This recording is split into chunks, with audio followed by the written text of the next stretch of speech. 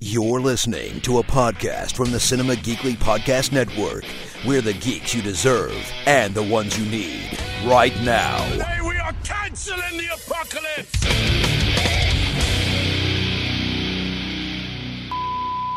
Could you just introduce yourself? My name is Doug Kenny. I started the National Lampoon. What if you say, I was the man who changed comedy forever, but I couldn't change myself? Really? Blow me. If we're running our own magazine, we can do anything we want. We can publish knock-knock jokes. Knock-knock. Who's that? Me. Me who? Me not doing the magazine. That can go in issue 1.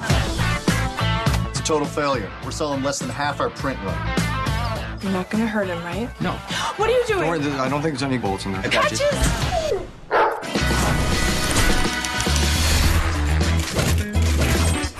The Mormons are protesting. The feminists hate us. What do we do to the Catholics? Liza Minnelli? We are being sued by Disney. Maybe it wasn't such a hot idea to have Minnie Mouse flashing her tits. She has pasties on. All right, ready, girls? 3, 2, 1. Catherine, I'm the woman you're hitting on. Doug Kenny, Chagrin Falls, Ohio. Live from New York, it's Saturday night! We're barely able to put out a magazine. Then let's barely be able to do something else. The first National Lampoon movie. Laser Orgy Girls. These actors don't look exactly like the real people. But come on, do you think I look like Will Forte when I was 27? You think Will Forte is 27? Let's do this. This is for the magazine, right?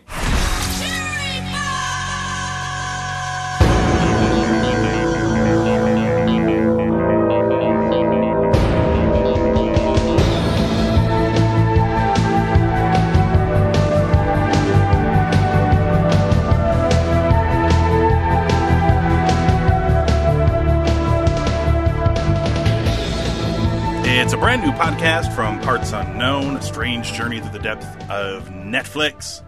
It is Anthony Lewis and Glenn Beauvais talking another not-so-random Netflix movie. Glenn, do you miss, by the way, the old system where we would get a random movie instead of picking for ourselves?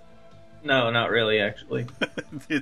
There's no love lost for getting a random documentary about IndyCar racing or living in virtual realities or anything like that. You don't miss any of that. I guess, I don't know. To a degree, I had fun watching not so good movies because that was like by and large what we got. Yeah, I mean, it was okay. It was just more of. It was more. I'd rather stick with the Netflix ones because, like, we watched Bright and that was terrible. So that is true. I'm not opposed to watching something bad, but yeah, and I like the scope being more narrow. Yeah, and it was more fun, I guess, to talk about them than it was to watch them sometimes. Yeah, but yeah, I mean, I will definitely say that's going to be a case for a future movie. I feel like we have more hits than misses, though. So yeah, I mean, look, the odds are that you're always going to run into something bad, but.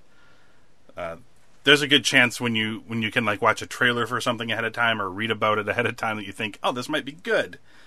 So I think we hit one here too. Today we are watching the Netflix original film, A Futile and Stupid Gesture, biographical comedy film based off of Josh Karp's book by the same name, directed by David Wayne, not Damon Wayans, but David Wayne. And this is about the life, more or less, of Doug Kenny, who was one of the founders of the National Lampoon, which started as the Harvard Lampoon and then became a huge magazine, which then created and inspired a lot of stuff from like SNL. They made a couple of movies under... Actually, I think they only made one movie with Doug Kenny, according to this movie. As part of National Lampoon, where he was involved. Technically two, but yeah. Well, I mean, because like he was fired from the second one. Yeah, he left, and then he did Caddyshack, which I don't think is part. Caddyshack's not part of National Lampoon, right? Because in the movie he quit and then went and made Caddyshack. You know, you give me like 2 seconds and I can find my Caddyshack DVD that's right next to me. I just have to uncover it because everything I have is in alphabetical order. So give me just a second. Would it say National Lampoons on it? We'll find out. Yeah, if it is, it will. Let's see. I know, this is super exciting. It is. Nope, it just says Caddyshack. Ah, there you go. I mean, they wanted to make, obviously National Lampoon wanted to make a lot more movies, but it was after Doug Kenny had left the company. But yeah, this stars Will Forte as Doug Kenny. It also features Martin Mull as the modern Doug / narrator, and a whole bunch of other crazy casting choices, which actually they address in the movie. Yeah, it's one thing this movie does well, and it's addressing that this is a movie and that they went with wacky choices on purpose because they could make a joke about it in the movie. But there's a ton of really great actors and actresses in this, ranging from Domhnall Gleeson to Joe McHale. Tons of comedians, Matt Daly. And Seth Green for like literally 2 seconds. Seth Green for a couple of seconds. There were a couple of them that actually looked like the people. Like the guy who they picked to be Harold Ramis, he looked a lot like a young Harold Ramis. Yeah. The guy who was playing John Belushi, kind of. Yeah, kind of. The guy who, who was playing Bill Murray. He didn't necessarily look that much like Bill Murray. No, but he had the voice. He had the Bill Murray voice. But yeah, there's a lot of well-known people. Oh, the guy who did Rodney Dangerfield. Yeah, he looked nothing like Rodney, but he sounded a lot like Rodney. Yeah, it was a good impression. At times, he sounded so much like Rodney Dangerfield, I thought they'd taken like I thought it was dubbed. Yeah, loops of dialogue from previous Rodney Dangerfield things and just used it. It was very good. So what did you think of the movie, Glenn? I loved it. I thought it was great. They did like, because I don't see it a whole lot, but it's like my favorite narrative device, probably because I saw it at such a young age. I don't know whenever you were in school, if you ever had to read or watch the play Our Town. No, I don't think a really famous play. Yeah. But the whole thing is like the narrative, you know, the narrator, he sets up the story, he sets up the stage for everything. Yes. But he'll get dropped into the play and he'll interact with the characters and drop out. Yes. And that's, you know, like what they did with Martin Mull's character. And I just thought that's like my favorite thing because I don't see it a whole lot and I can see where it's hard to pull off. And I just thought they did it really well. Yeah. They played because the whole movie was pretty tongue in cheek, but it was. I thought it was very sweet. I mean, I thought it was a pretty endearing movie, which is not. It's kind of what I expected because Will Forte can kind of do schmaltzy stuff every once in a while. I mean, I think he's hilarious, but I just thought it was excellent. I mean, there was my favorite gag was the part where he's in L.A. and everyone's doing cocaine, and then he opens up that deal to get more cocaine. Yeah. And Joe McHale as Chevy Chase just walks up with a plate and a spoon, and he just starts putting it on his plate as if he's like at a buffet. Like I laughed so hard. That was like my favorite bit that they did in the whole movie.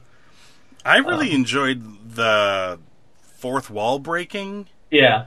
Like when they were introducing the National Lampoon players, essentially the people that they're in the movie, the ones that they're starting the magazine with, and then they're like, also here's a whole bunch of other people. Like there's just like a shitload of people standing outside, like this window, and all these names are on the screen. Yeah, they're like John Hughes. Yeah, John Hughes. They're just like, look, this would just be too messy a narrative to tell for this movie, so you know we just kept it to like these like 5 people or whatever it is. He's like, and the rest of you guys can fuck off. Well, no, he was like, we could, you know, and if you're gonna bitch about that, here's some other changes that we made because can it get the authenticity, or we just fucking felt like it, and they just drop a list of everything that's inaccurate in the movie, like including stuff for later in the movie. There's like because I paused it and was going through it a little bit, because they're like, here's a bunch of stuff that we changed for artistic license or because it would fit the story better, and it's like so and so wasn't actually here at this time, or blah blah blah blah blah. They note that like Will Forte's hair isn't real, stuff like that. But there's also like a line where it's like, in the following it's like spoilers for the rest of the movie. The following stuff takes place much later. Feel free to read it if you don't care, or if you want, just come back after you've watched the movie and read it. But I actually did not read the rest of them because I didn't want to be spoiled. I was having too much fun watching the movie. But ultimately what this is I think what it kind of boils down to is a not uncommon story, which is like a genius comedy figure who is tormented, either from a fucked up past or something else. But it's a tormented genius story.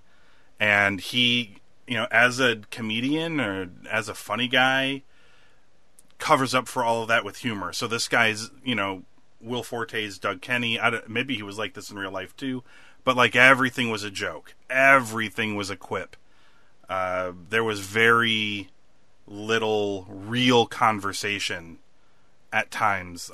Most of all of his responses were a joke about something, by and large. And then, of course, you see it happen with a lot of these. Especially with comedians and stuff that are like this, you see it stops compensating for things and shit starts spilling over and getting bad and ugly.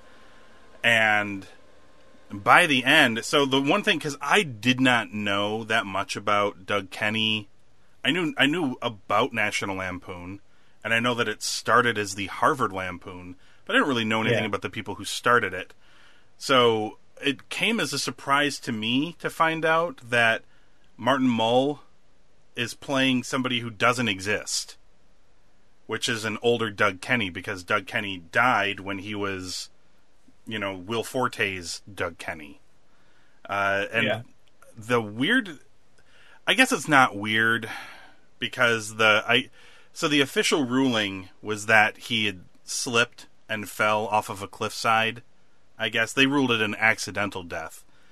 But I only presume that that's the case because they didn't find any suicide note or, anything else along those lines. I presume that it was probably a suicide. Well, that's what everyone thinks it was, because the whole thing was that he went with Chevy because after that Caddyshack thing, he saw how bad of a spot he was in. Mm-hmm. And so he went with what they showed in the movie, and he goes with them to Hawaii. Yeah. And then they also have a pretty good joke about, like, oh man, I've been sober for 6 days.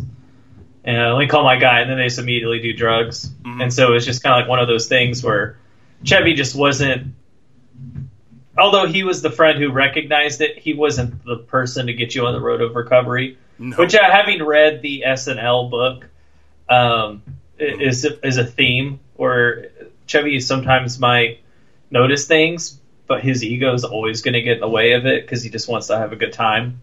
Yeah, he'd rather enable. And they talk about Doug Kenny in the book too. Yeah, how they essentially not necessarily poached all those guys, but gave them a bigger platform. Mm-hmm. And I will say, I mean, granted, I don't know how accurate I don't remember seeing it in the inaccuracy thing about the dynamite. But the fact that Mike O'Donoghue wanted to fight off the police because that bomb was given to him, and he wanted to keep it, definitely fits a very real narrative. I wouldn't be surprised if it was true, because that guy had some problems. Yes. But no, it was like you said, the narrative device, or he even calls himself a narrative device for a movie. Yeah, at the end. But it was effective, and it not necessarily like a twist, but it was just, it made more sense for them to have it is if it was presented through his eyes, because the only way you would ever get to the underbelly of his underlying issues is to have to go through all that comedy and bullshit before you could finally get to the core of it. You know, like at the beginning of the movie, and they're going to talk about his past. Like, nah, fuck, no one wants to start there. Let's start with the fun stuff. Yeah. Who wants to start with the screwed up family story? Yeah. But then they go back to it, obviously, and they tell this story. Now do you see why I didn't want to show this shit? Like, they tell this. They tell this story about, him kind of being a leftist or a progressive in what seems like a pretty conservative family, and he had an older brother, I guess, who died at a young age, and he was basically like the son that the dad wanted, but he was left with Doug. Yeah. And as a result, kind of treated him as such. I mean, it was very much like the kid who grew up without a family despite being in a family and just wanted recognition. And I mean, he even gets to a point like that where he's arguing with his one of his many girlfriends that, she's like, you need to make yourself the center of attention. And he's like, no, I just need to, write another movie or something, to make myself the center of attention. I got to write another hit. Yeah. It always felt threatened, which was interesting because I was listening to NPR the other day, and they did a thing about Robin Williams. I guess there's a biography out about him now. Mm-hmm. And very similar like mindset with him is he felt really threatened when Eddie Murphy was coming up because that was supposed to be his big break after Mork and Mindy. Yeah. And, it took a couple more years before he finally caught on. And then when he was starting to be on the rise, someone like Jim Carrey came along. And not that he didn't like those people, but he always felt threatened, which, is always kind of the joke about comedians is they're the most insecure people. So yeah. I mean, so there's... So I guess like the culmination for all of this was him making Caddyshack. That was like the breaking point, right? Because it was met with not good early critical review, and then very much like in real life, he's at a press conference for the movie or whatever, and he shows up drunk and berates all of the press. Although, to be honest, even after I read all that or saw what happened, it's like this is supposed to be terribly tragic because it's leading to his demise ultimately.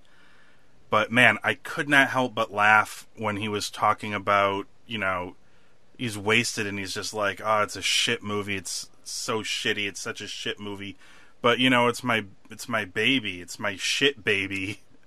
And I could not stop laughing. You like the gopher, the fucking gopher, the goddamn, like, yeah. Not even a real gopher. Yeah.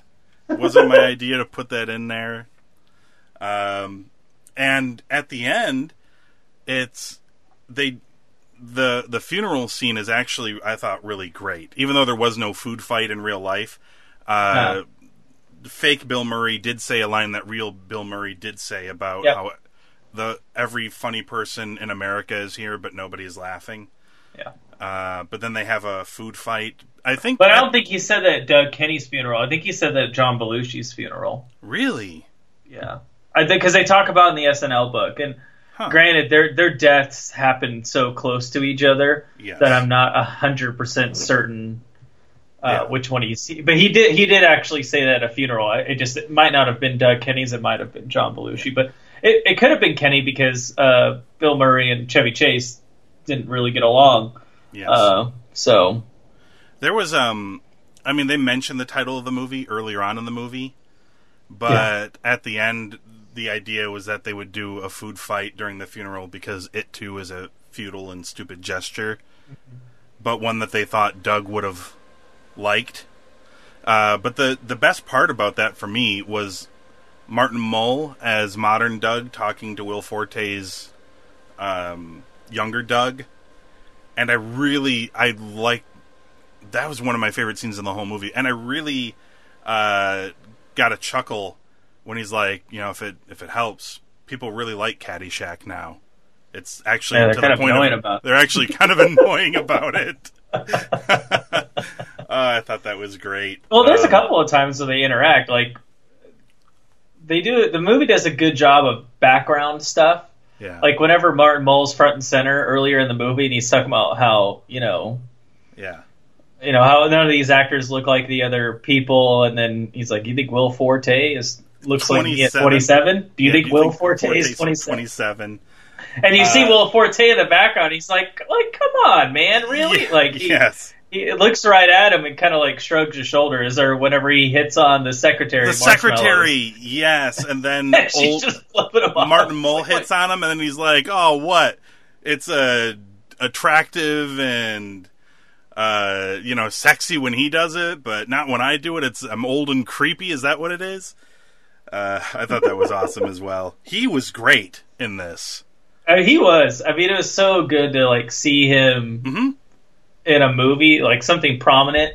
Yeah. Not just a Gene Parmesan bit where he's the best spy who can hide anywhere, like in Arrested Development. Like, it was good to see him in I would say a leading role. I mean, I would say he's one of the co-leads. Mm-hmm. I would agree. Well, I mean, he disappears for a little bit, but he's in the movie the first half a good chunk, and then shows back up at the end. He's listed as third here on the starring list behind. Is it like Domhnall Gleeson too? Behind Domhnall Gleeson, because he plays Henry Beard, who, man, is an interesting character in and of itself. So he was like a hipster before there were hipsters. It seems like the college kid who smoked pipes and was I don't know, he's super weird, and he didn't seem like the kind of person who would they seemed very book of puns about Lord of the Rings. Yeah, they seemed like very different people. And even now, when you read about him, it took forever for people to even find out how old he was, because he was so enigmatic that people couldn't even find out what his birthday was for the longest time, or how old he was. And he's very much after leaving National Lampoon, he very much stayed out of any spotlight. Yeah, I just wrote his books. Yeah, he's written. Oh yeah, prolific writer. He's written a ton of books. And weirdly enough, even though I don't think he had anything to do with Caddyshack. His last 3 or 4 books are all about golf. He did a golfing book with Leslie Nielsen. Yeah, I went on a Henry Beard deep dive to just because they do portray him as such a a mysterious figure almost, that you never really know that much about him, and it turns out that's just being true to life. He's very much like that. But I was pleasantly surprised by this. It made me think about death way more than I thought it would for some reason. I'm not even sure why. I guess it's probably just the tragic nature, because all I could think about a lot during this movie was Robin Williams, and things like that, where you've got incredibly talented people who have demons that they just struggle to overcome. Oh, I mean, Belushi was the same way. Yes. Chris Farley, because Chris Farley wanted to be Belushi so badly that he just took on the persona of what he is, which is kind of I don't know if you watched that Jim Carrey documentary about when he played Man on the Moon, when he was Andy Kaufman. Yeah, I want to see that documentary at some point, by the way. It is so unintentionally funny because Jim Carrey is so serious about it that there's just no way you could be that pretentious. But he talks about how he, whenever they have, oh my gosh, I can't believe I'm blanking on his name. What's the wrestler's name? Jerry Lawler. Jerry Lawler, yeah. Because they did all those wrestling things, but they were actually best friends in real life. But all Jim Carrey would do is be the persona that he saw on TV all the time. Yeah. And so he tortured him and which Jerry is Lawler weird, punched him in the face. Right? Yeah, because they were business partners in real life. It's a they work. were best friends. It wasn't real at all. Yeah, and so that's the thing is, Belushi had his demons, but all Chris Farley, he's the fun big guy who did all the physical comedy and this and that. Like, and that was, you know, you emulate your heroes in that way, that you take on their faults that you didn't really think were that detrimental, you know. Yeah, I mean, and these people are also kind so of... So no, this movie was really sad. I mean, it wasn't sad. It was just melancholy, I guess. Yeah, in ways. At other times, it was a lot of fun and really funny. I was surprised at how many laughs, especially because like the rate he was going with, you know, line drops, that I just figured eventually I'd get sick of them. But I don't know, they managed to pace it out pretty well. I'm always surprised, because I never read National Lampoon or anything like that, and its run like ended, you know, quite some time ago. I think I don't even remember when their last printing was. I want to say it was maybe like in, I could be wrong, maybe the 90s or something like that. Maybe in the early 2000s. But I had no idea they posted the shit they posted in that magazine, and that it was owned by the guy who made the Weight Watchers magazine. Like, all that stuff was just a revelation to me and super weird, but... did you ever read... Were you just like a watcher of the movies? I never read the magazine. No, I mean, I'm familiar with like the famous covers, you know, like the dog with the gun to its head, the cheerleaders with the butts. Like, I'm familiar with the really famous covers, but I never really read anything. And I knew some of the Vietnamese Diary. Like, I'm familiar with some of that just because of reading the SNL book. They bring up a lot of that stuff about National Lampoon because, as you saw, so many of them came from it. So it was like things that I knew and had seen, but wasn't super familiar with. Like, I had knew Doug Kenny had died, but I kind of had forgotten it going into the movie. Mm-hmm. And so I was like, oh, that's weird that they would have Martin Mulvey, this guy, older. I thought he was dead. So, like, it almost was like playing a trick with me, even though if I knew the guy was dead, I just thought, okay, I guess I was wrong. He must actually have lived, you know, to a certain age. Yeah. And then, nope. You know, which, again, it was effective in that way because in some ways it reminded me of, like, Wolf of Wall Street. Mm-hmm. Not just because of the drugs, but just like the things they were doing in the office. Like, that's just not sustainable. But it had way more heart, whereas like Wolf of Wall Street was just spectacle. Yeah. And I guess you're like, in a way you're glorifying, but I felt like in this, like, you're glorifying people that really were trying to do something and they had flaws, and they're almost like a tragic hero. Like, I feel more bad for them versus, you know, Jordan Belfort. Like, I'm glad he gets his comeuppance because fuck that guy. Mm-hmm. And that was this kind of little bit of a difference. Like, I love Wolf of Wall Street. It's an amazing, fun time.